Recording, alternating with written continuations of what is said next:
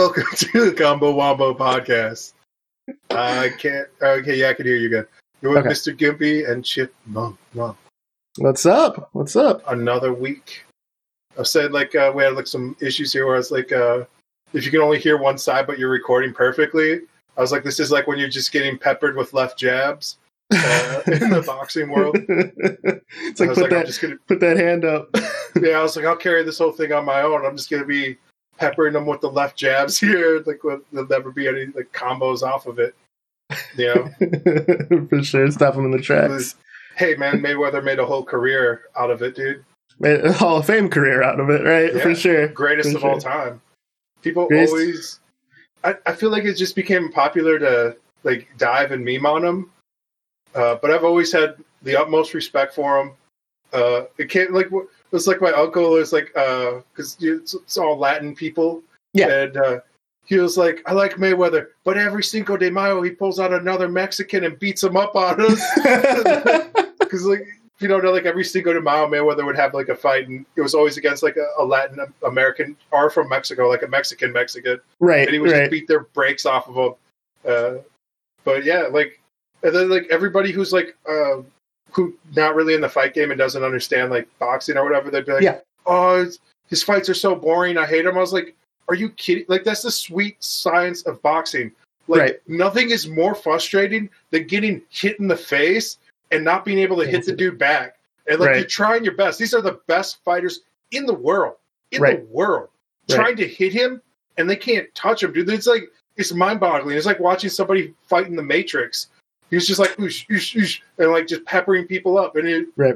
it's like the most like it's like a high wire act, like where you're like walking a tightrope across the Grand Canyon, and that's what he did like every night for like whatever it was. Like was it 52 fights? Yeah. Unofficial like 53. Like For sure. I will say, as like a more casual fan, I get that Mayweather's very good at boxing. The problem is, from a casual perspective, watch like the science of boxing is boring. You know what I mean? Yeah. Like No, it is like it's kind of Yeah. like in UFC when you watch two guys like go to the ground game. And it's like jiu-jitsu, and it's like, oh, look at him pass over. Oh, he's like he moved over. Oh, he got an arm, and now he's countering that by moving his leg in between his other leg, just so he can't get over like the proper leverage to get him into like a full arm bar or something. And you're like, this just looks like two guys making out on the ground, dude. For sure. Like, I'm not saying that to these guys, but yeah, that's what I'm thinking. You know, I'm like, There's two guys rolling around on the floor, and then like in boxing, it's like two guys hugging back and forth, hugging and rubbing their heads on the other guy's cheek or whatever. You know, like, man, it gets real romantic. Absolutely. For sure. Like, do you remember the Fight Night games? Like, we'll use like Fight Night Round 3 is probably like the pinnacle of that series. I think that game did a very, very good job of gamifying boxing to the point where you could, for those people who knew the sweet science, could actually succeed. But people such as myself who have experience in fighting games and things like that had enough. Like they had the parries and then like the counters where it was like frame specific. You had like a 3-frame window, so like it's like block and then counter hit or whatever. It was super fun. Yeah.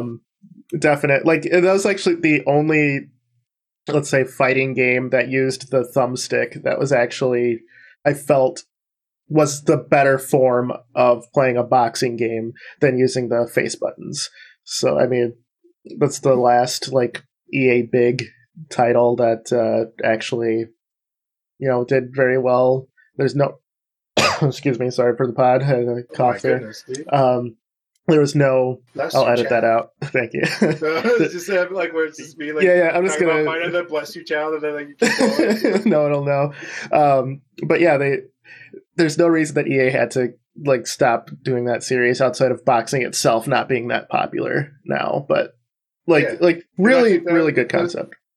Boxing suffered from too many organizations where like you have like 4 or 5 major organizations and they all have belts, so you end up with like people rolling out with like 4 belts from like every, like they're trying to be like the unified champion. They have 5 of the 7 Dragon Balls. They have like these like amateur trophies they're rolling out with, and you're like, I don't like what is going on. Like, so they suffer from that, and then like 2 the biggest draw has always been like their heavyweight boxing division because that's where the big knockouts happen. Yeah, and like the last couple champions have all been Russian, so sure. they're not very good ambassadors of the sport to like casual people. Like the UFC will also have like that problem too, where like Khabib's like one of the best. Yeah, but like most people wouldn't know it just because like not very good on the microphone. For sure. You have the right hand of God going onto your face right now. Do you want to like shut your shade or anything? Or like... This is fine. Those of you listening, Chip has like his window is perfectly placed near his, like where his face is, so the morning sunlight is just basking him in all of its glory. It's just God bless him indeed, down with the heaven raised. Yeah. Slide forward here. And then, like, as the day goes on, it's gonna hit me again. Well, the thing is, like, as you were talking, like, I don't know what happened, but the sun, like, literally moved as you were talking to, like, just cover your entire face. It looks so uncomfortable. It's all over there. It's kind of, like, right there. Yeah. This window's opened up just enough. Got it. Perfect. So I didn't mean to stop you there. Perfect segue. It was too funny. Yeah, perfect segue to our sponsor. No, I'm kidding. We don't have sponsors. Come on now. We're brought to you by the sun. Yeah, the center of our known universe and galaxy. For sure. Also, don't believe the propaganda about people trying to say it's like the Milky Way and no, it's the sun, our sun. For sure. Does wonderful things like blinding Chip, interrupting the podcast, getting us off track, and making raisins. I can't think of anything else. Creating life. Yeah. I mean, if you want to get technical, sure. I mean, if you believe in that sort of thing, I yeah, right. If you believe that plants come out of the ground and that have energy, and we can take that energy. Yeah, right. Fake news. Fake news, really. Yeah, plants always existed. Fact checkers dispute these claims. How about? All right, man. Should we get to the topic at hand?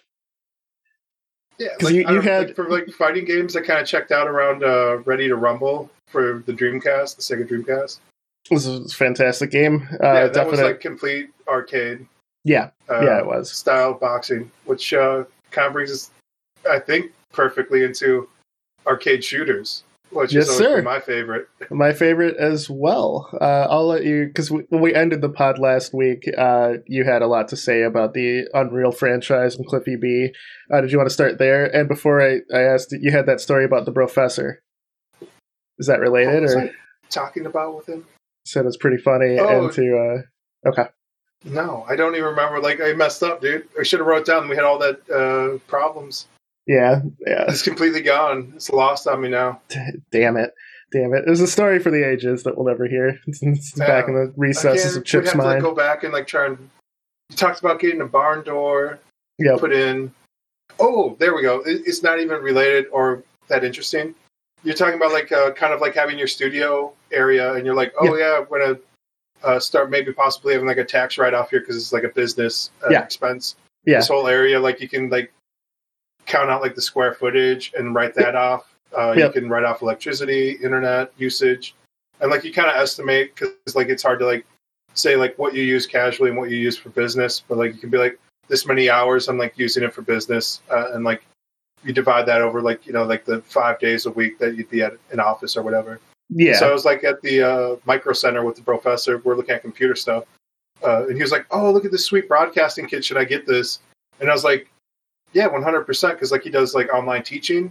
Yeah. And I was like, you should be able to write this off for taxes. He's like, we don't get that deduction, bro. And I was like, the teachers don't get to write off like the homeschooling electronic stuff as a deduction. That's ridiculous. So that's incredible. I can't believe it. Like for me, since I've been so that's an interesting thing. Damn, we're getting super off track, but a lot of the times I've been told that you have to, like, your job actually has to list you as a work from home worker. Yeah. So the teachers aren't listed like that. It's just you have to do what you have to do. So that's why they're getting screwed. So interesting point.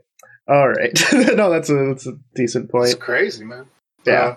And so from that, when we're on the way home, I start talking to him about, I was like, so I told him this as a joke, but like he just kind of like took it 100% seriously. Where I was like, yeah, I'm starting a dream board at home of like, because I was like, everything's closed out. So I was like, I want to have like an indoor swimming pool. So I've been looking at like $1 million houses and like trying to decide which one I want to move into. And so like I sent him like a link to like this one that I was looking at. Yeah. And I was like, it's beautiful. It has like a indoor swimming pool, a sauna, a bar, a weight room. I was like, this is great. And it's only $1.6 million. Oh, is that all? Yeah. And I was like, it's not out of the realm of possibility. Like, it's not like I'm like if you look at like where I'm at now, like in a really nice condo, it's like, it's not like a huge leap. It's more like a few steps, you know? A few big steps, because it's $1.6 million, brother. Yeah, but it's not like, oh, you're shooting like a moonshot. It's like, you know, like you in your golden years, you could probably figure out something like with that. Like, it's not probably the best investment, but not horrible. You could do worse things with your money, like when you're Then buy a house, yeah. Yeah, than buy like a house to live in, like that has all the amenities you'd ever want. It's like house, black tar. You know. And so then I told him, I was like, yeah, so like, you know, when the podcast takes off with me and Mr. Gimp, you know, if I'm making like an extra like 20, 40 G's a year, maybe even 60, I was like, you know, it's not out of the realm of possibility. And my bro was like, the taxes on this house are 17 grand, bro. I was like, yeah, it's fine. This is fine. Damn, dude. Just shooting you down before you even get the dream started. Shit. That's awesome. All right. So we were talking about fighting games. Boards. Yes, have your dream boards, everybody. We were talking about Ready to Rumble Boxing, fighting game 90s, and 90s arcade fighters, and the topic at hand, arena shooters. Chip, did you want to start us off on that? Because just for the so I feel audience. Like where we left off was like Cliff Bleszinski. He started at Unreal, and he worked on a bunch of various like small projects. He kind of got his claim to fame being like a young programmer. He worked on like Jazz Jackrabbit. Yeah, Jazz Jackrabbit. I was just gonna say some platformer that everybody knows. Yeah. No, I love Jazz Jackrabbit. So like he kind of cut his teeth on that, got work at Unreal, and then like kind of rode that wave. He's responsible for like things like Gears of War and like the whole creative direction of that game. Yep. But like he kind of like was constantly like trying to be like that 90s edgelord throughout the night.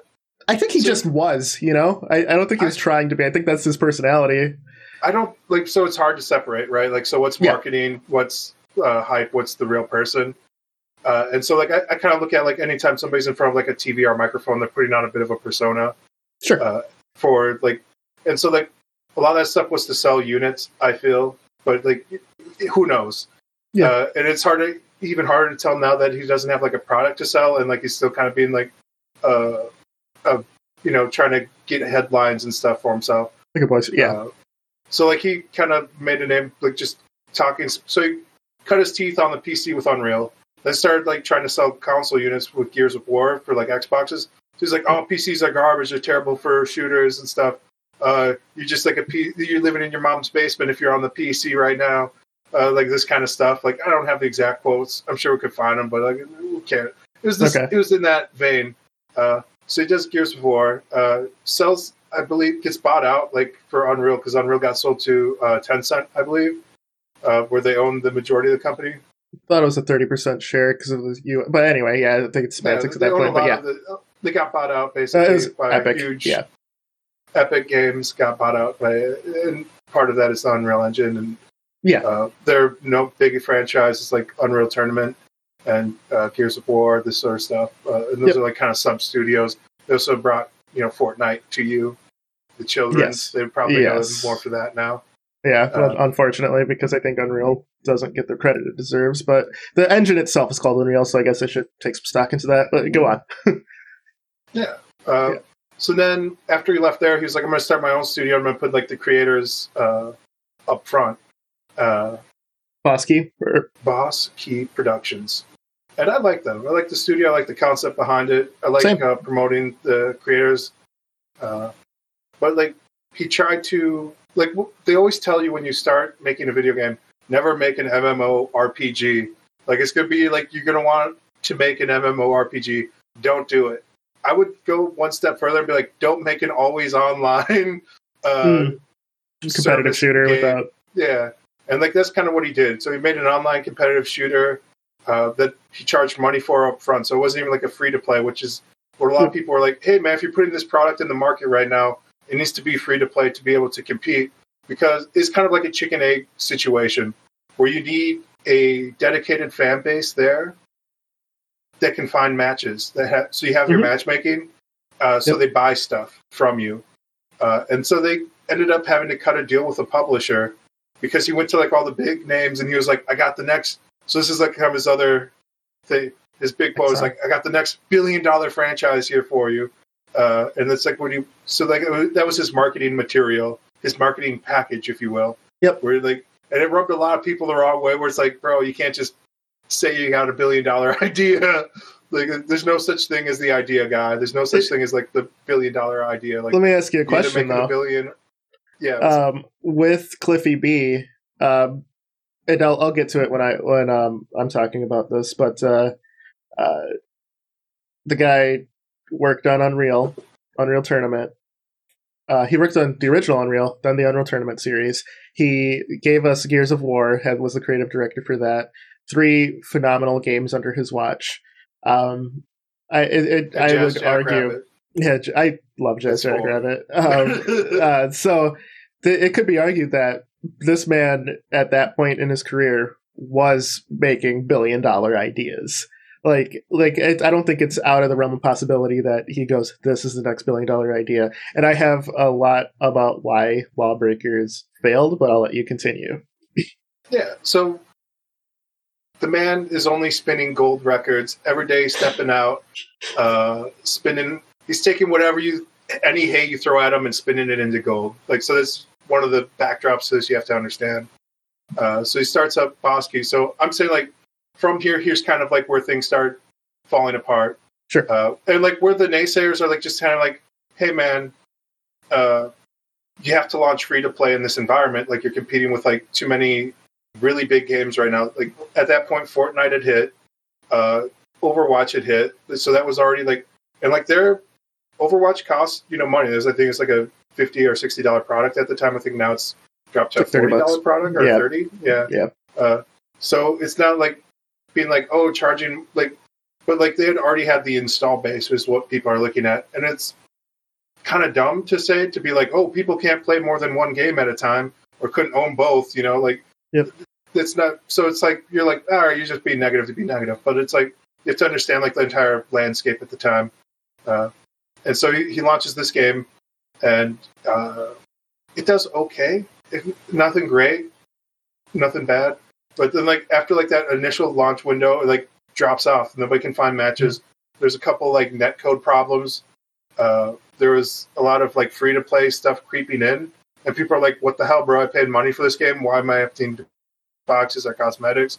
And they also felt that there wasn't enough game in there for the price. Where it felt like a early access style game where it's like, you got like 5-6 characters in here and you have like a handful of skins. And they're like, well, there's more content coming. We'll have like seasonal updates and stuff. And we're like, bro, like you get all your competitors have twice as much stuff on their launch. So that was the other part of this is, the reason they had to launch for a price was he cut a backroom deal with a publisher that said like they have to charge money up front, and after a certain amount of time, they get hold of the IP.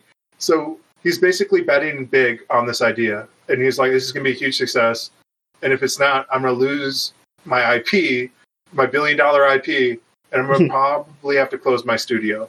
And so, go ahead, give the from there. Yeah, so I will say, so the biggest problem with Lawbreakers, I think you hit some things on. I was one of the people who bought Lawbreakers, actually, was participated in a lot of the betas and everything else, and our mutual buddy, Mr. Butterball, played one of the free weekends with me. The problem, and I thought, actually, it's interesting you said netcode issues, because I don't remember any netcode issues, just because I didn't play it launch weekend, I played it the weekend after, and it was smooth as butter. The biggest problem with it is it was marketed as a hero shooter when it wasn't. It was anything but. Overwatch took the FPS community by storm, where Overwatch was meant to compete directly with TFT or Team Fortress 2, excuse me, and Lawbreakers comes out and they market their heroes excessively instead of the game as a whole, and Overwatch worked because it catered more to casual people as a nice base for FPSs. But you had things from MOBAs like ults, like queued up abilities on cooldown, and the aiming requirement in Overwatch. While there, I would die on this hill saying that it's way easier with its movement speed and other just game qualities to be good at aiming in Overwatch versus something like Quake or Unreal. Lawbreakers brought that Quake/Unreal feel to a team-based environment, and its big hook was its movement mechanics, and it had each map had a center area that was low gravity or no gravity, excuse me, and you could propel yourself by shooting like a machine gun in the opposite direction, and then just you're floating through. And I think the low grav concept was cool on paper, and even the first time you do it in game, it's cool. But actually playing it, it seemed like a gimmick, and for the most part, everyone avoided that middle area because there was no point. It was the fastest way from point A to point B, but you could easily get to these points by like rocket jumping over things like that. It's also like you're exposing yourself to the fastest way to die too on those maps. Exactly. And like really feel defenseless. It's not a good feeling. Yeah. And the big problem with the game is, you're right, Overwatch came out I want to say it was 2 months before. Everybody reading can fact check me. Quickly stick a pin in it real quick and talk about movement as well. Yeah. I think this was another problem with the game, is it relied a lot on like jetpack and movement on the Z, and like no games do that. So Tribes. You're literally fighting against everybody's programming, for better or worse, of like how to move a character in 3-dimensional space since the dawn of FPS. So like you could say like, you know, revolutionary maybe gameplay in Bosky Productions game. Sure. But it's also super fucking frustrating. So like you're used to like 60 POV where you're looking ahead, and like you're scanning your horizon, and you're usually scanning like head height. You're clicking heads.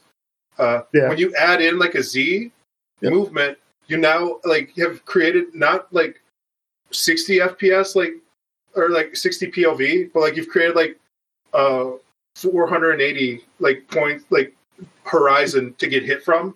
Yeah. So like you've opened yourself up to so much more like problems that you have to be scanning and aware of, that it just feels frustrating. I feel like in any game, like even like a game like Overwatch where you have like a hero like Pharaoh who can fly, nothing feels more frustrating than getting like a rocket out of nowhere and you're like, what is this bullshit? Like so imagine like fighting a map full of pharaohs, and like at any point somebody could be anywhere around you, above you, below you, off the map, and then come up and then kill you. And it's cool if you like have that skill play to like jump off of like a boost, slide in, come up, and then like, you know, start gunning people. It feels amazing. But it feels horrible for the person like getting like gunned out of nowhere. They're like, what is this? Where am I getting hit from? I don't understand. So I would say like it's almost like ahead of its time, the game, with that kind of movement. I agree. You mentioned, like, I think the field of view kind of standard now for across consoles. It starts at 90 now. I typically will play at 110 in most of my games. And interesting you said that about like the verticality of it, because this was my theory behind it. Because I watched this game launch. I didn't play the game, I didn't buy it like you, but I loved the idea of like Bosky Productions. So I watched like all of their YouTube videos, all of their live streams.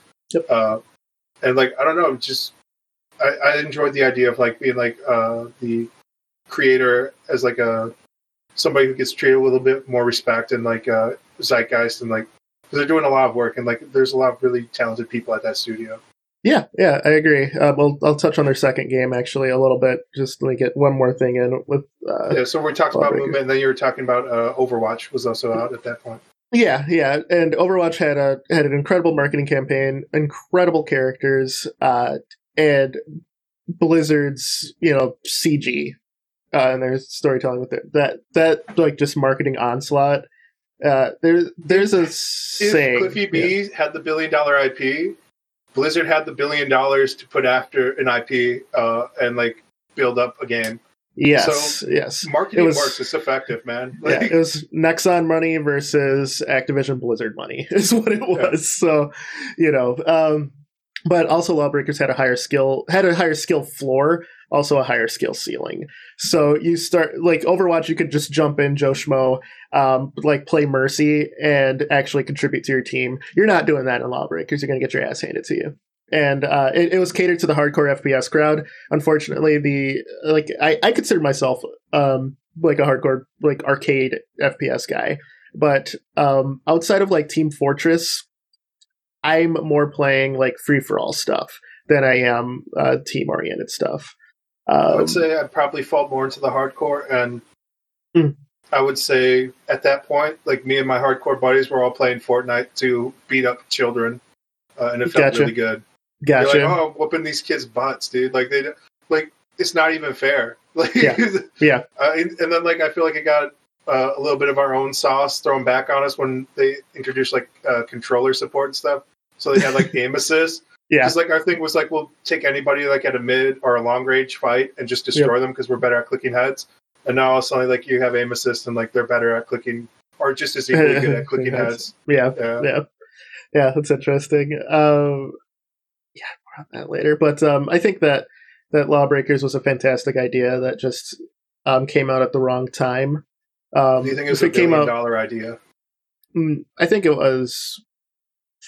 None of the characters are really memorable. It's the problem. With a team-based, like, I don't want to call it a hero shooter because it wasn't, but it definitely had characterization. So just for the sake of argument, I'll call it a hero shooter. You need to market the characters and the heroes a little better. Yeah, the heroes a little better. There's no one to really latch on in Lawbreakers. And outside of like the middle area being kind of useless for the no grab area, the CTF in that game was very well. It was like a bomb thing, but like felt kind of like CTF. Was very fun. And as far as you said, was like people don't play games; they're not used to being vertical. If you've ever played Star Siege Tribes 2 especially, or Tribes, any of the Tribe series. The jetpacking, sliding, like glitches that became part of the series for movement is huge. And that game, like, it has projectile-based weapons, like a spin disc, and you're like sniping people across, and then they're like skiing and just flying up, and then it's. If you've never played Tribes, Tribes 2 still has a huge community. Tribes 1 still has a community as well. It's free. Download it, play it, and check it out because it's one of those games where there is nothing else like it, and the skill, like I said, it's kind of like Lawbreakers where the skill floor is very high and the skill ceiling is even higher than that. So you're gonna get your ass handed to you, and but once you learn it, you'll always crave that style. And I think Lawbreakers was kind of on that. Movement. Yeah, and like Descent, 6 Degrees of Freedom is what that game was based on. It's a spaceship kind of shooter. It's like a FPS with like full motion. That came out in like 95, 96. Make like a generic, heavily inspired by that. Yeah. He like streams it on Twitch, like trying to make it, but no, I get it. So there's a market for it, but the market is incredibly small. To like hop off of your conversation, like I feel the market went to for that kind of freedom of movement, like the nerf down, like hit you in the kneecap version of that, and that's Apex Legends. And there was like another one called like a Ring of Asylum, I believe. Ring of Elysium, yeah. Ring of Elysium, yeah, where you could like hit like a parachute or something, a hang glider, like from anywhere to like any other point on the map. Yep. And in Apex Legends, they just have like zip lines everywhere. Yeah. And then they also have like jump shoots. but they like clearly show you where somebody is by like having long trails behind them and stuff, where it's like they know you're not ever really scanning the horizon, watching for these things. And like even when I end up playing like Apex Legends now and then with like my buddies, I'm like, oh, there's somebody coming in east above us, and like they will keep going this direction. I'm like saying with them, and they're like, where did these people come from? I don't understand. I'm like, I literally just told you above us east. Yeah. Like, why would you keep? And then like I'll like ask them like after we got like pancaked in from like every side. I'm like, so what was your thinking like leading us into that area? And they're like, I don't know. They couldn't tell you, right? Because they're just not thinking like above us, like that's a possibility at all times. Yep. And it's weird because you have to play like extra defensively when you have like an open map like type of situation. Where I feel like that style, like sliding, crouching, jumping, and like gliding or jetpacking, works better in like a closed arena battle format where like that can happen, but there's enough closed areas and then there's enough open areas where you can start scanning those areas and you have like a better sense of like when you're the risk reward where you're like, I understand the risk of going out into an open area and I understand like the rewards that I can get from like taking advantage of like those areas as well. Like you're saying, it's just like it puts to a higher like ceiling of skill level for like those games. And I feel like, again, it's just so ahead of its time that like now games are like finally catching up, but it's like a half step to where they should be for like that feeling of movement. Or like Apex, it feels super clunky, the movement in it. And then like any like skill thing that they had, like they had bunny hopping in there and they took it out because they're like, oh, that's too much of a skill gap for play. And it's like, this has been around since like Quake, dude. Like you can't be like, oh, this is going to add a huge gap. Like you should be rewarding skill play, but everywhere that there's skill play in that game, they're trying to get rid of because it hurts the middle. And that's where like everybody's trying to get to. Yeah. That's, I think almost like a fundamental problem is that Cliffy doesn't understand that's where the $1 billion like franchises are. It's like hitting like the milk toast, like boring, nothing. You're painting in all the lines and in all the colors. Like, that's true. With Apex, I think as far as like BRs go, it has the best feeling movement. However, Respawn made Titanfall. Titanfall 2 has the best movement in any modern FPS sans Lawbreakers. In recent memory, and Titanfall 2 didn't like it didn't sell what it should have sold. The single player campaign was phenomenal. The multiplayer was super fun. It was really good. It just, for whatever reason, EA chose to shoot itself in the foot by launching it along with Battlefield 1, like a week apart. Like, what the hell are you doing, EA? Like, and then Titanfall 1, it was a launch title for the Xbox One, and I think that, and it launched like premature. It was just multiplayer only, so people who played it liked it, but you had no single player content to go in. And so I feel like Respawn has gotten the short end of the stick. So I'm so happy that Apex is found their way. And while I have some problems with its movement system, because coming from Titanfall 2, I want to do certain things that you just can't do in Apex because the movement system's slightly different, even though it's the same world. But as far as like, it just feels a little clunky. It's just weird. Like you'll be running and feeling good, and all of a sudden you're like, why was this the decision here? However, if you've played Ubisoft's Hyperscape, that movement's clunky as hell. It tries its best to be Apex Legends and fails, stumbles out of the door, and just falls flat on its face. So that's, there's something to be said with that. So right now, I think in the BR space, what is it? Fortnite, PUBG, Apex, because PUBG kind of is having a resurgence. It seems. Some people say it never fell off, but I would say looking like with no real insider information or anything, I would say from the outside looking in, EA as a publisher seems incredibly like predatory and almost 100%. Like setting up some of their studios for failure. 100%. They just want the IP. Bullfrog Entertainment.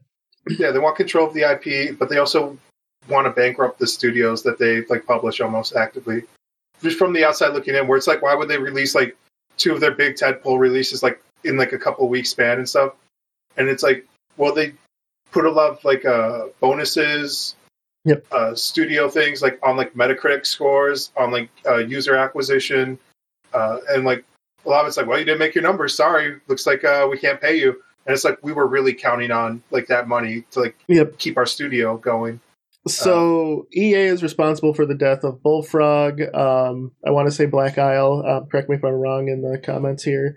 And they're actively killing BioWare as we speak. And the guys who made Command and Conquer, the original Westwood. How could I even forget that? Westwood is probably the premier RTS development studio. Before EA got his claws into it, they were neck and neck fighting Blizzard. Blizzard had Warcraft and StarCraft. Westwood had Command and Conquer. I believe they worked on Dune as well, which kind of is the granddaddy of modern RTSs. So you take a studio of that caliber. I want to say that's when the studio split, when they became Westwood and Westwood Studio West. Yeah. It's like half of them went down to Cali and the other half like stayed up in Nevada. Yep.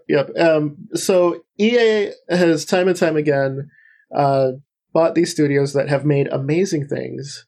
Go, hey, you can keep making those amazing things. We'll pump money into it, and you don't have to worry about marketing. But then all these studios died like 3 to 5 years after they get acquired by EA. That's why they look at it as like a factory almost. Like they want a video game assembly line, and they don't want you to like be creative or do anything. They just want the same thing. They want widgets. And like you can look at like Call of Duty with that, where they're like, they run a studio into the ground and they're like, hey, we're still making money on this, but the product isn't where it needs to be. And they're like, what's going down? They're like, well, it takes 3 years to make like a good quality game. And they're like, okay, but we want a Call of Duty every year, so we're going to put 3 studios on it and like have them alternate. It's like every other year, like some different studios like doing a Call of Duty game, and you're like, but why though? Well, Activision and EA are having a fight amongst themselves to be the most evil publisher that can be. When Bungie took that Activision money and joined them after they became independent again after the Halo series was complete under their watch, and some people branched off into 343. They're like, well, we want to make this other game called Destiny. I remember seeing the concept, being super pumped for it. They're like, hey, we're joining Activision. I'm like, what the fuck are you guys doing? They're like, no, I know what you're thinking. No, it's going to be fine. It's going to be fine. And then turns out 3 years later, Activision completely like just screws them over. And Bungie, at least at that point, had the wherewithal to get out, get their IP and get the hell out. A part of their initial deal was to keep their IP, even if they decide to leave. So that was like the only good thing. That was like an entire like court battle just for that as well. Yeah. And like there's like they're doing things where like they were suing like their musicians and stuff. Like they're trying to fire like the top people like in their music. Like they made them switch engines at one point. They're like, you have to switch everything over to this like other engine. Felt like they're actively trying to stifle their potential for success. Like yeah. Meanwhile, like at that point, games as a service really kicked off and has been lucrative for publishers. So they're pushing games like that. I, for one, don't care for those types of games.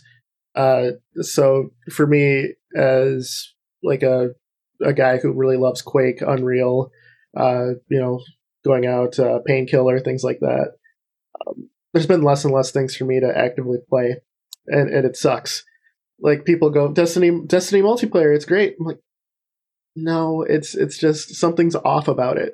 And then they're like, you get these abilities. I'm like, I don't want abilities. I just want to have to be able to like rocket jump and shoot you in the head.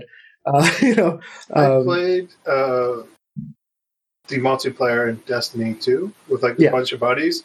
Mm-hmm. And for me, I've always felt like video games are mostly just like a chat interface for my friends. Like we're going to have a good time no matter what game we're playing. Yeah. And we had a really good time with Destiny 2, but we played all the content that was because it was on sale, like the game for like basically free. It was like $3 or $4. I'm like, oh, we'll pick up Destiny.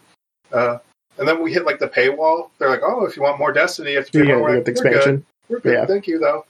And there wasn't a lot to do, and we only played for like 8 hours. We went to like the main story mode, and then like we start grinding out like a little bit of like this and that for like gear, and we're like, there's nothing left to do. Like everything was set up in like that scummy, like, oh, you have to wait 12 hours for this to reset. You have to wait 4 hours for this to reset. Oh, you need this kind of currency. You need to wait 2 hours, and we'll like, give you. Oh, if you want some of this, you have to pay us cash. And I was like, we're good, thank you though. Like it was cool. Like you have a fun game here, but yeah, that's the problem with the games as a service. All of them feel incomplete to me. I feel storytelling suffers because of it. My biggest problem with Destiny 1, which I did the beta for, and coming off of like, as you know, I did some Halo competitively and stuff. Coming off of like that scene, I'm like, okay, Bungie's new stuff. I'm ready to go. The enemies were bullet sponges. I forget what their like deathmatch mode is called, but that did not feel good at all. And Bungie had like this motto of like, I think it was like 3 seconds of fun or 7 seconds of fun, something like that, where if you're not having a full game, if you're not having fun in that amount of time, we failed you.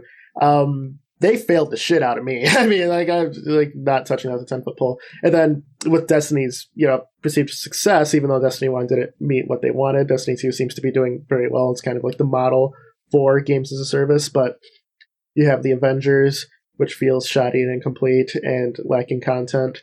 You have the Division, which took a very interesting sounding Tom Clancy world of a post-coronavirus US, and it just has factions fighting over like this state.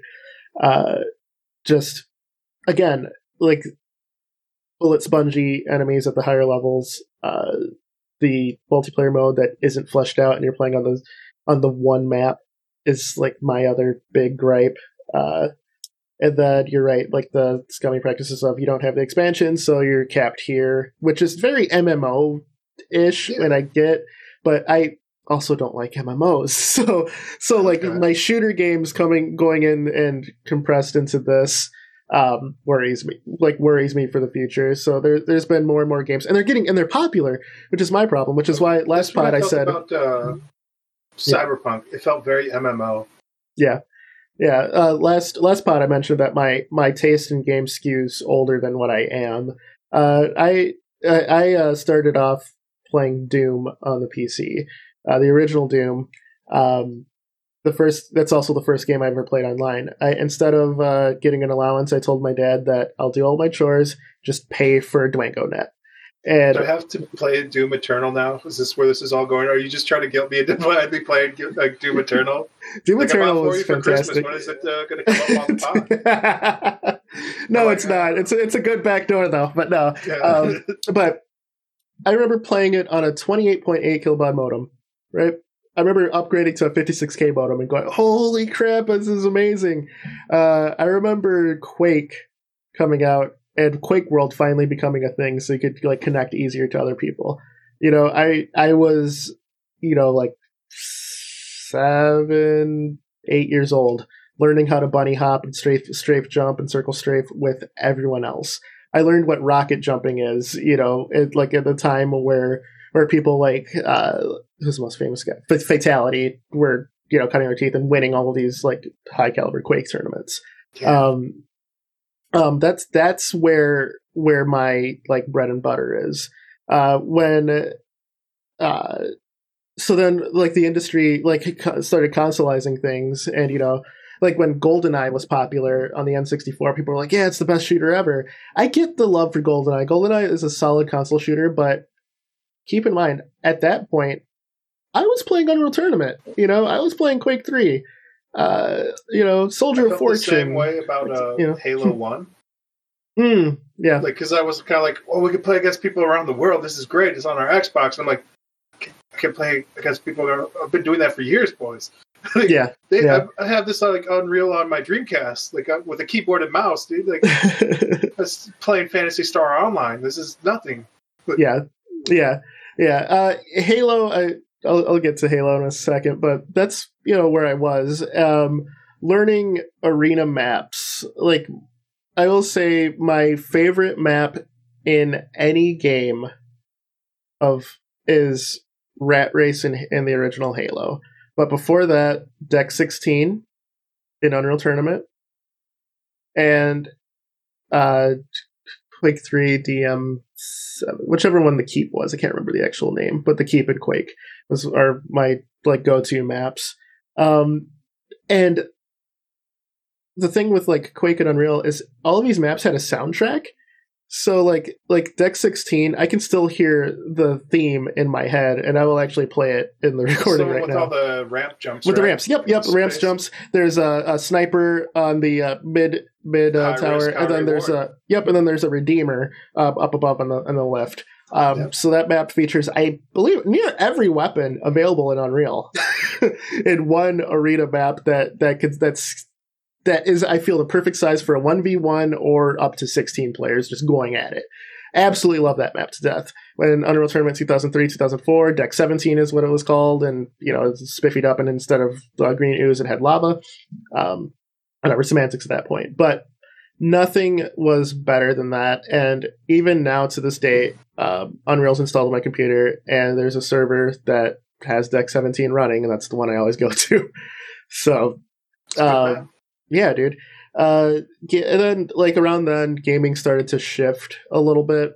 CSGO, or not CSGO, Counter-Strike 1.6 was the most popular mod in the world. It probably still is, honestly, until, like, DayZ's, like, BR mode, the mod from PlayerUnknown came out. Like, Counter-Strike... I don't think that game was that popular. So it's easy to, like, kind of, like, have the retrospective about it right now. Yeah. But, like, when I heard about it, like, I think at most, like, at any given time, there was like 10 to 20,000 people playing it. Yeah. And then when H1Z1 spun off from that before PUBG, I remember my buddy, Mr. Butters, he was like, "Oh, this is gonna be huge. This is gonna be the biggest game ever." Yeah. Yeah. And I was looking at him and I was like, "Bro, I don't think this is gonna be it, but this style of game is going to be it." And I was like, "These bigger companies are gonna come in and eat their lunch." I was like, it's either gonna be Call of Duty or Unreal, or like I just named off like the 6 big studios. There's like Activision, Blizzard. Like one of these guys is gonna come in and do this exact same thing, and they'll have like the biggest game ever. And he's like, "No, man, this is it, dude. H1Z1." And then like PUBG comes out, and he's like, "Okay, maybe PUBG is gonna be it." But it took Fortnite. like 7-8 years before like Fortnite. Like so, there's like a big gap of like. It's easy to point back and be like, "Oh, this must have been huge at the time." It wasn't. It was like it is really hard to find 100 like players like in a match, and so like the wait queues were like 7-8 minutes, like constantly. So like if you didn't have like buddies to talk to like while you're waiting for like matches, it's just tough, man. It's tough to but it's easy to be like retrospectively like kind of like paint like, "Oh, this thing's massive. Everybody's playing it." It's like no, nobody was playing it. It was kind of like a word of mouth, like, "Oh, you got to try this out." And, I think I could always talk about like Lineage 2 is like one of the best like MMORPGs ever. Yeah. And people are like, "Why don't you think it was as big in America as it was in Korea?" And I was like, because it was really badly translated. And like to do like any of the quests, like you had to like look up like forums or like a translation like wiki, and like everything in that game was hardcore. Like if you want to talk about like Dark Souls, this was like a Dark Souls MMORPG. Like everything was hard, everything was crazy, everything was a grind, and at any point, anyone else could just run up and kill you and steal your stuff. It wasn't like a huge like, it wasn't like a Minecraft or like Roblox or something where you drop all your gear when you die, but like you had like a 1% to 2% chance of dropping something, and it's something you could have spent like 2 weeks working for. Like you could drop your main weapon, and it costs like millions of dollars in the game, which is like the equivalent of like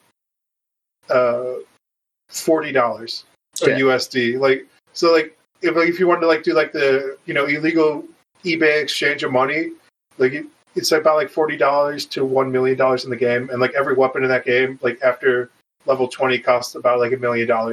So it's crazy. Yeah, dude. Yeah. No, that's an interesting point. In that MMO, because everything cost so much, the risk was so high, and it felt like Dark Souls, high risk, high reward. You always felt like you're being hunted. Like you always had to pay attention. Like anyone could just run up on you at any moment and just like start beating your ass, like and try and like steal your shit from you. Yeah. So it gave you that feeling of constantly being hunted, and that's what battle royales do. Yeah. You always feel like you're like hunting or being hunted by like the deadliest predator of all, humans. Yeah. Hunting the biggest game of all other humans. Yeah. That's a good point. Where I was going with the initial thing, saying with Counter-Strike, the time to kill was, minuscule compared to Unreal Quake, all of that. And then started going more realistic, and Counter-Strike, let's face it, is definitely arcadey. No weapons, recoil handles like that, no bullet spray handles like that. It's like it's Counter-Strike and Counter-Strike alone.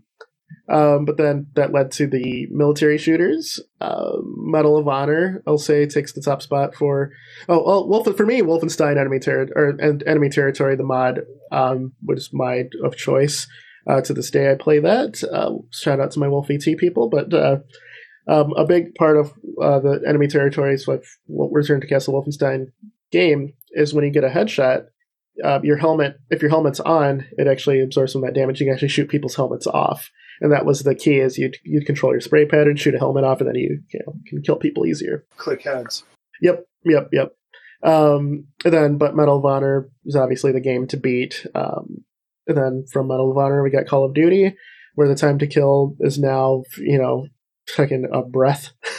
And then that just went with the Medal of Honor to Call of Duty was like the peak consoleization started by Halo, showing you that FPSs can work and work very well on console. Obviously, I still prefer Halo because of my background and other things, but consoleization's there. So now I think FPSs are, for me, I'm always searching for something that gives me the same feeling that I had like 15 years ago. Playing Doom 1? Not even playing Doom 1. Just learning an arena map, kind of straight just flying around the area, getting 50 kills, calling it a night. Or in Halo, 25 kills, calling it a night. Have you gotten into any of the battle royales? The only battle royale I've played them all, and we've played a couple together, but as you know, I'm not. None of them really grab me. The only one that I legitimately was excited to play and continue playing, and people are gonna laugh. Radical Heights by Bosky. By Cliffy B. Ron LaJoy, I believe, was the creative designer of that, who worked at Bosky. Radical Heights combined the arcadiness of like the arena shooters that I wanted. In a third-person mode, it had like a narrator that was like a game show host. It definitely released too early and was like a panic release. The bicycles were fun. Do you think we're already working on that? Like in the wings?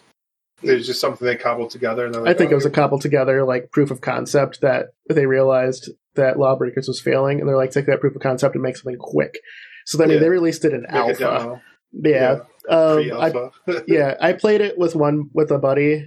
He also really took a shine to it, and no other battle royale grabbed me like that game did. All the weapons felt great. The different armor types and things, to where you made a point the last pod of going, they had a golden helmet, so I lost that battle. It was better represented in Radical Heights with the counters because everything was bright and poppy. The map wasn't too obnoxiously big where your downtime was all if game. They wanted to water down Apex, I feel like that's what they need to do. It's like if you have gold armor, make it gold shiny chest plate and a gold. And like even the helmets, I want that Minecraft. Like I can tell what armor you're wearing from like across the map. Where I'm like, is this fight worth taking? Because he has better gear than me. How confident am I in my shots? Yeah, for sure. Give me that risk reward up front. But I'm like Radical Heights. I didn't get into it. I felt like got money, you had to buy weapons at places, kind of like how Apex does it, and Call of Duty Warzone does it as well. Because Fortnite, you just find weapons, right? Is that how it works? It's RNG, basically fall down. But they always kind of spawn in the same spots, so it's about like understanding like your competitors in the map and like paying attention to like the flight patterns, and like if you want to get high level, like if you want to like pull down the dubs a lot, I would say almost watch how many people are jumping out of the like bus at the start. So like literally count, because there's 100 people. So like 1, 2, 3, 4, 26, 40, 30. And I'm like, all right, I know there's whatever 20, 15 people left in this bus, and I know like these 3 possible regions. So the most me, and like if you're playing with other people, you got to take that into account. Like if I'm playing with like 4 people, I'm like, there's like a 25% chance we could run into another group of 4 players, but I've reduced that down to like an 8% chance. And I know that there's like this many areas, and I know just by looking at the flight pattern and how many people have left, the odds of us running into anybody coming through like these areas. So like there's a huge meta that most people aren't ever going to get into in that game, but like there are ways to skew the odds into your favor, so they may always be in your favor, Hunger Games style. For sure. But yeah, I actually forget my point with this. But overall, I think that let's talk about Doom Eternal. Absolutely loved it. Absolutely loved it. It's my favorite. It's sitting in my box. I downloaded it. Yep. So Doom 2016, amazing. Doom Eternal, amazing. 1A, 1B. The Doom Eternal, I will say, faltered at one point, and it was a development decision, so I can't fault them because it just doesn't vibe with me. They don't have deathmatch. They don't have team deathmatch for the series that sparked the entire phenomenon. They have a team mode where it's like 1 versus 3. Maybe I'm just being ignorant on it. Yeah, I mean, they're still in software, but yeah, all the big players left. I watched I don't know if you watched the No Clip documentary they did. Yep. It didn't seem like there was a ton of people there. It seemed like kind of like they left them and forgot them. Yeah, but there never was though. Yeah, they're like. So I feel like that was kind of swinging it all back around to the glue, Cliffy B. Yeah, I feel like there's that old school mentality that plagued id Software. There's Quake, and then the people who also made Duke Nukem. 3D Realms. Yeah, 3D Realms. It's that old school mentality of we need a handful of really good people to make something amazing. But they also had infinite crunch, and they were a lot younger, so they didn't have families or obligations outside of work. So it was we'd hang out all day, play video games and work on video games, and it was great. And we'd do it every day for days at a time. We wouldn't even leave the studio.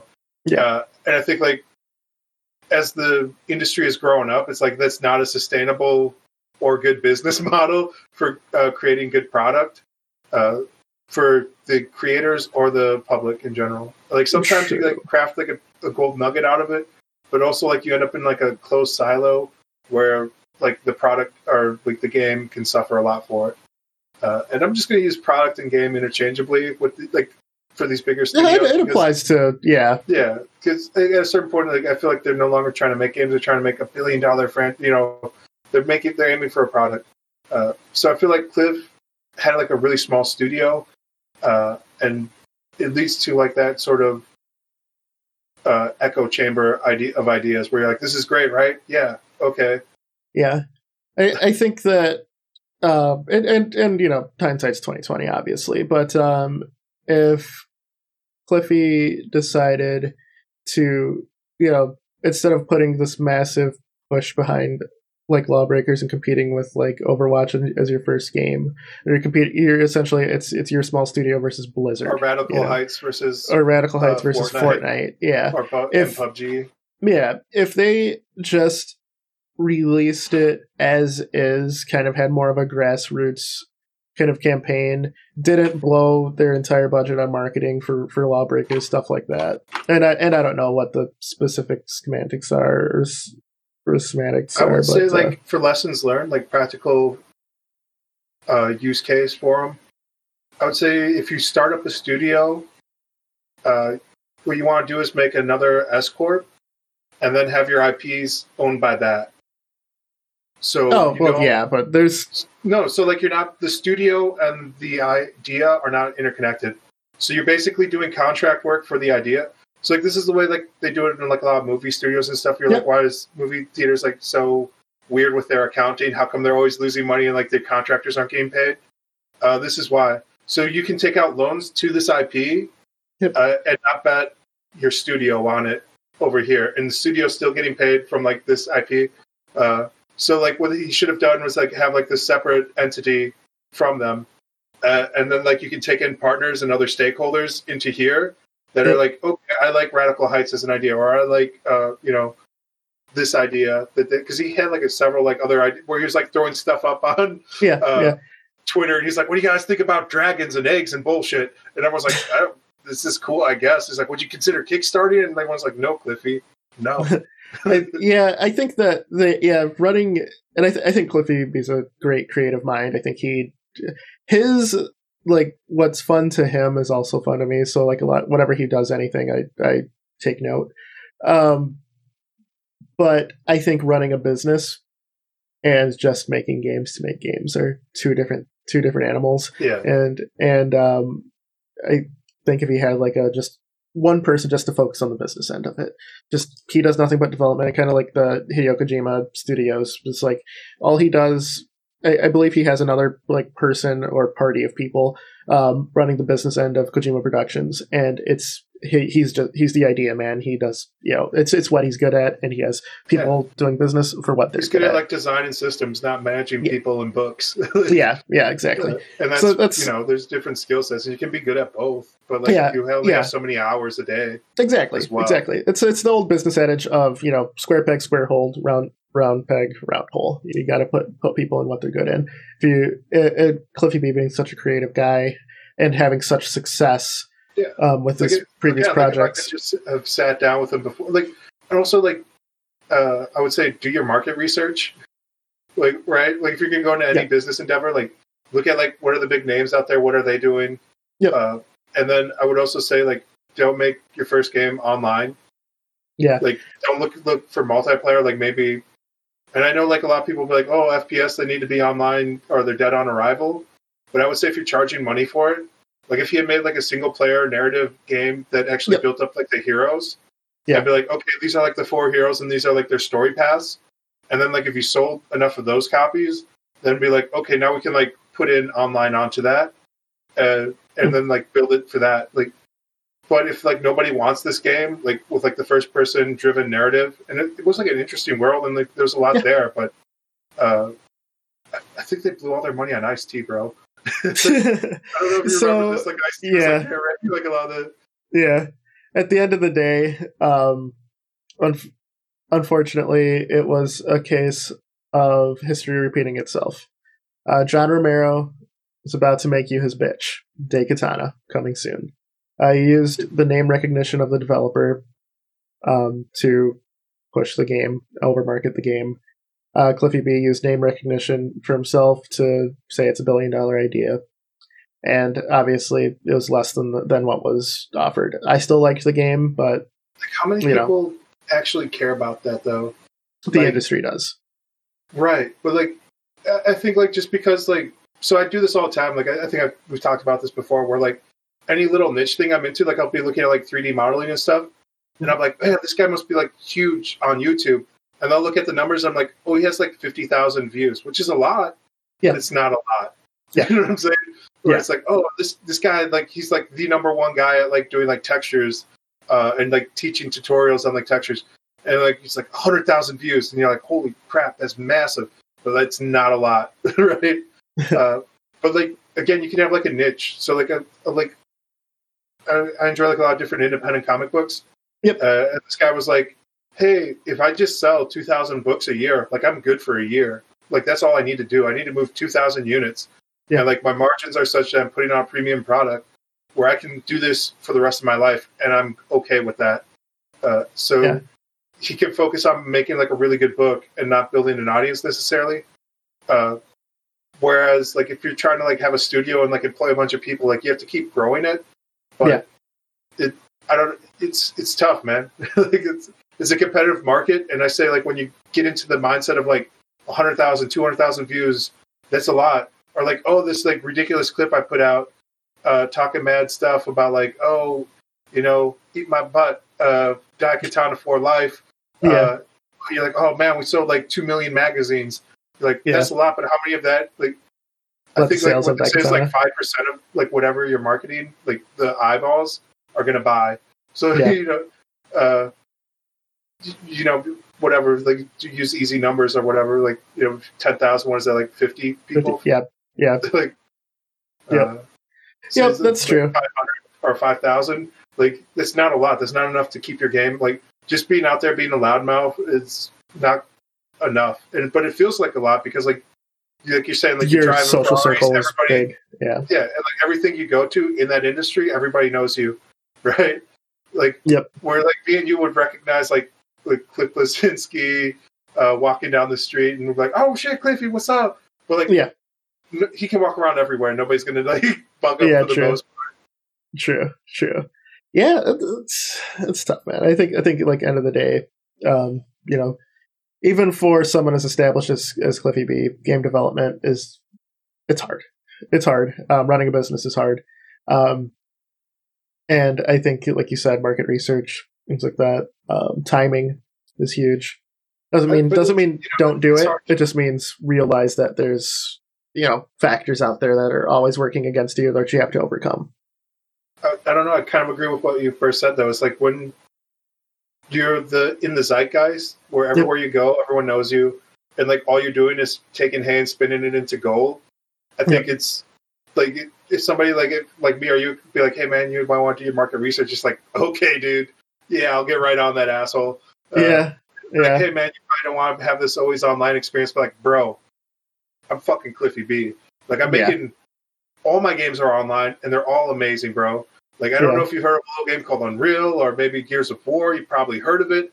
You might have seen like a bro with a tattoo of my skulls on their arms, just like hanging out.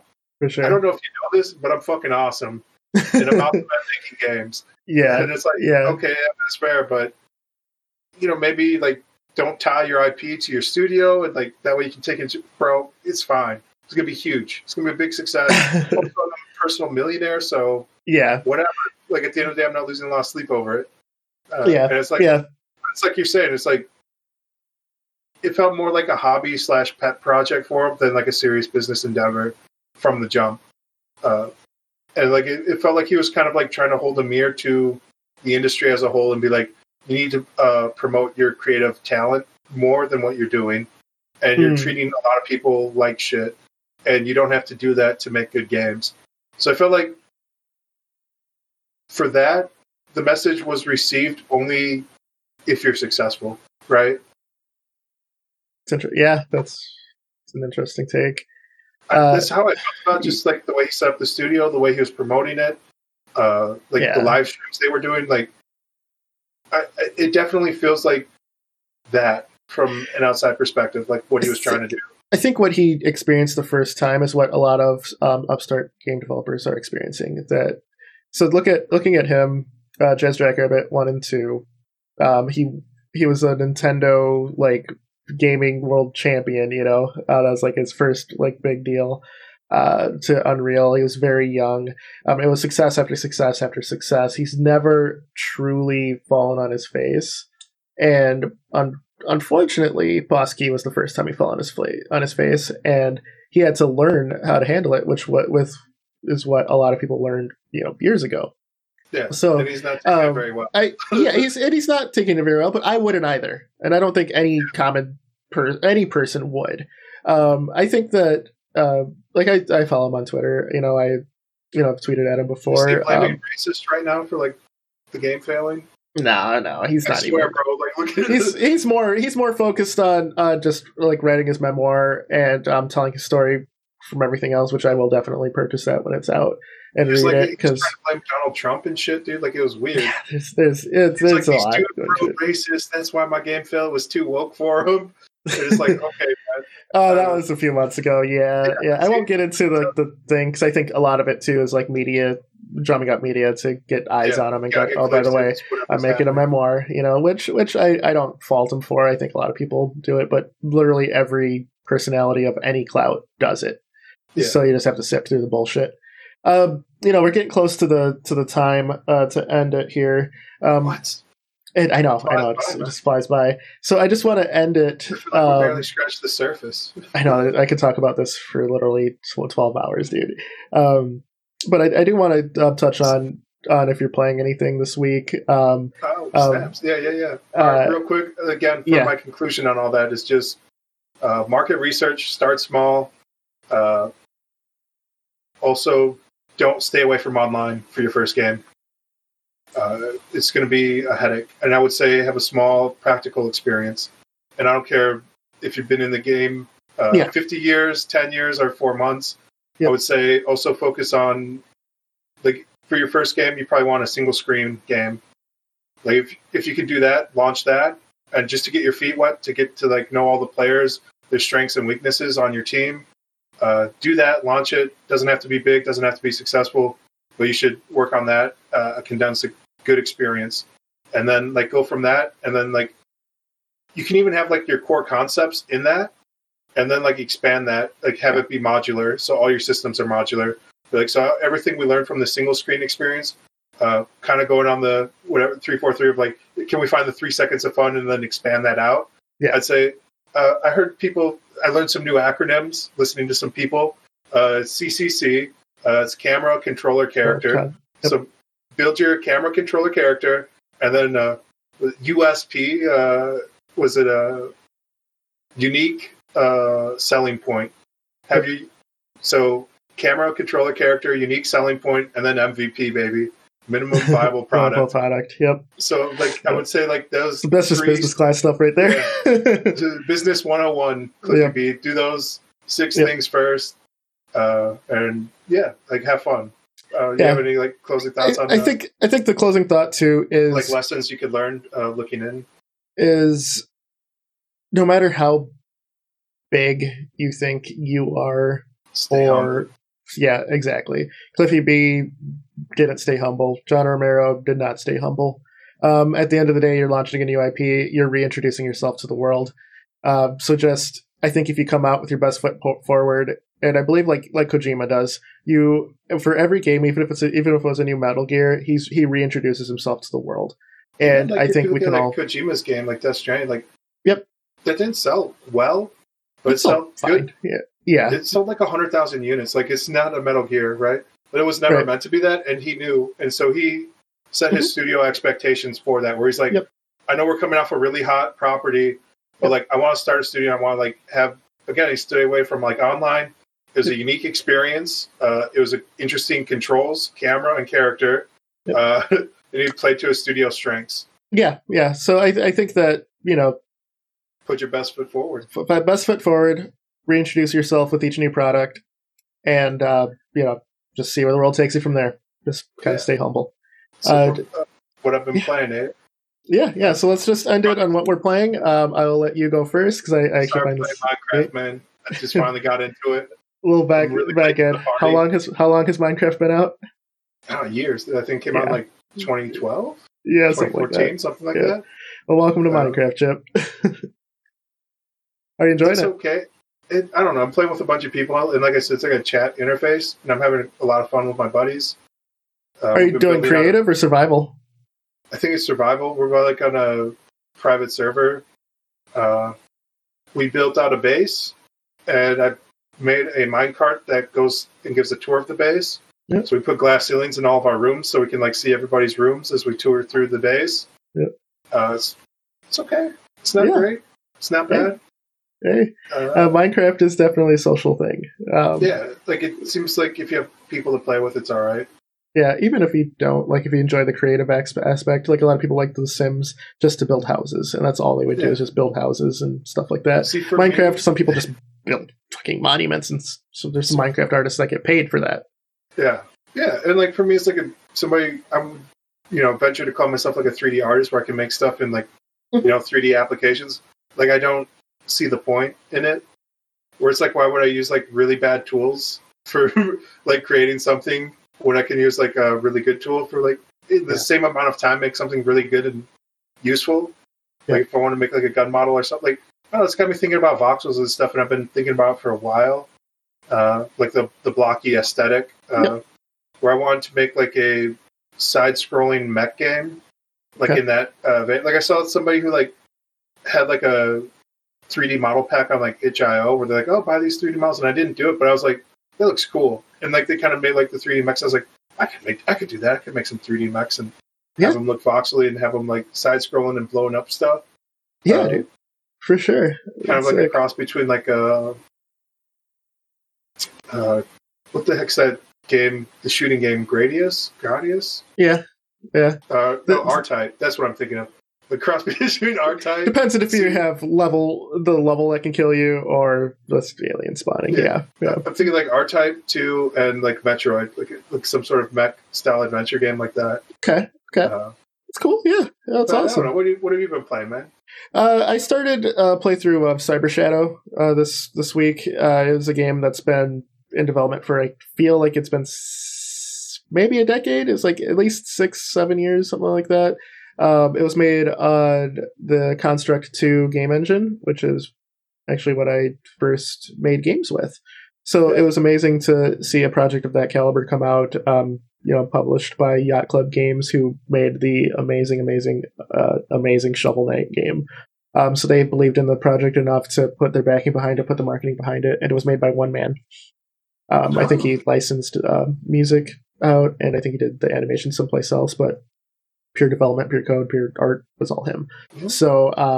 So far I'm enjoying it. And I think people who've seen my other works and you see the big ass fucking sticker behind me of Ryu Hayabusa from Ninja Gaiden, you can kind of figure one of my favorite games of all time. And that includes the next series. Ninja Theory made Ninja Gaiden? No, that's not weird. I get it. I've had people say that too. But so far, it's very fun. I'm near the end of the game right now. I'm sure next week I'll have my full thoughts on it. But yeah, I'm really enjoying it. And like I said, I beat Cuphead last week, so I'm really enjoying these retro kind of revival kind of projects right now. I don't know what I'll tackle after Cyber Shadow. Maybe Shovel Knight, because I've never actually beaten the series yet, so I'll probably do that.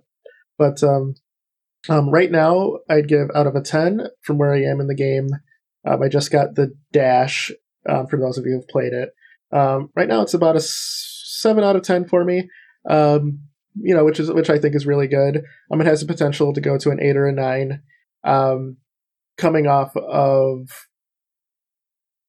like some of the movement is just like the base movement's a tad slow for my personal liking, which is why we'll never reach the full 10. And the music hasn't been super memorable. It's good.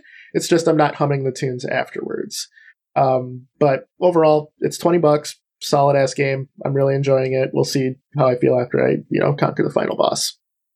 I felt that exact same way about Cave Story. Oh, I loved Cave Story to death. The movement was like a tad slow for me. Like basically everything you just said you applied to me for Cave Story. Really? Was this the Cave Story Plus or the original? I think it was Plus. Okay. I don't know. Okay. I did not enjoy it as much as other people. Oh, and also, I played it and I basically did like an Iron Man challenge on myself because I didn't understand the game. I didn't know you could shoot up or diagonally for like the first 3/4 of the game. And I'm proud to say you can be the first 3/4 of the game without shooting up or diagonally. But you finally get to the point, like 3/4 of the way in, where like you have to shoot something diagonally. Yeah. And, like I was like trying to do like a weird trick jump to like try and shoot it. I was like, I don't understand why I can't do it. And then I was just like pointed up and I was like, son of a bitch.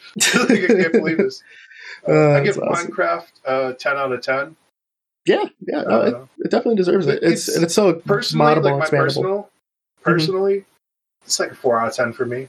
But my buddies are really enjoying it, and they're really expressing like their creativity, and they're really like having a great time with it. So I see the appeal for it. Like if you don't have like a creative outlet, like if you don't paint or have something, it seems like personal expression. Because it's you would think like unlimited possibilities would allow you to be more creative. But it's usually the opposite. When you give yourself huge constraints, you usually have the most creative output. And I'd say like Minecraft really has you like constrained and locked in a box, and like thinking like always that next thing of like, oh, I need this for this now, and like, oh, I want this to look like that.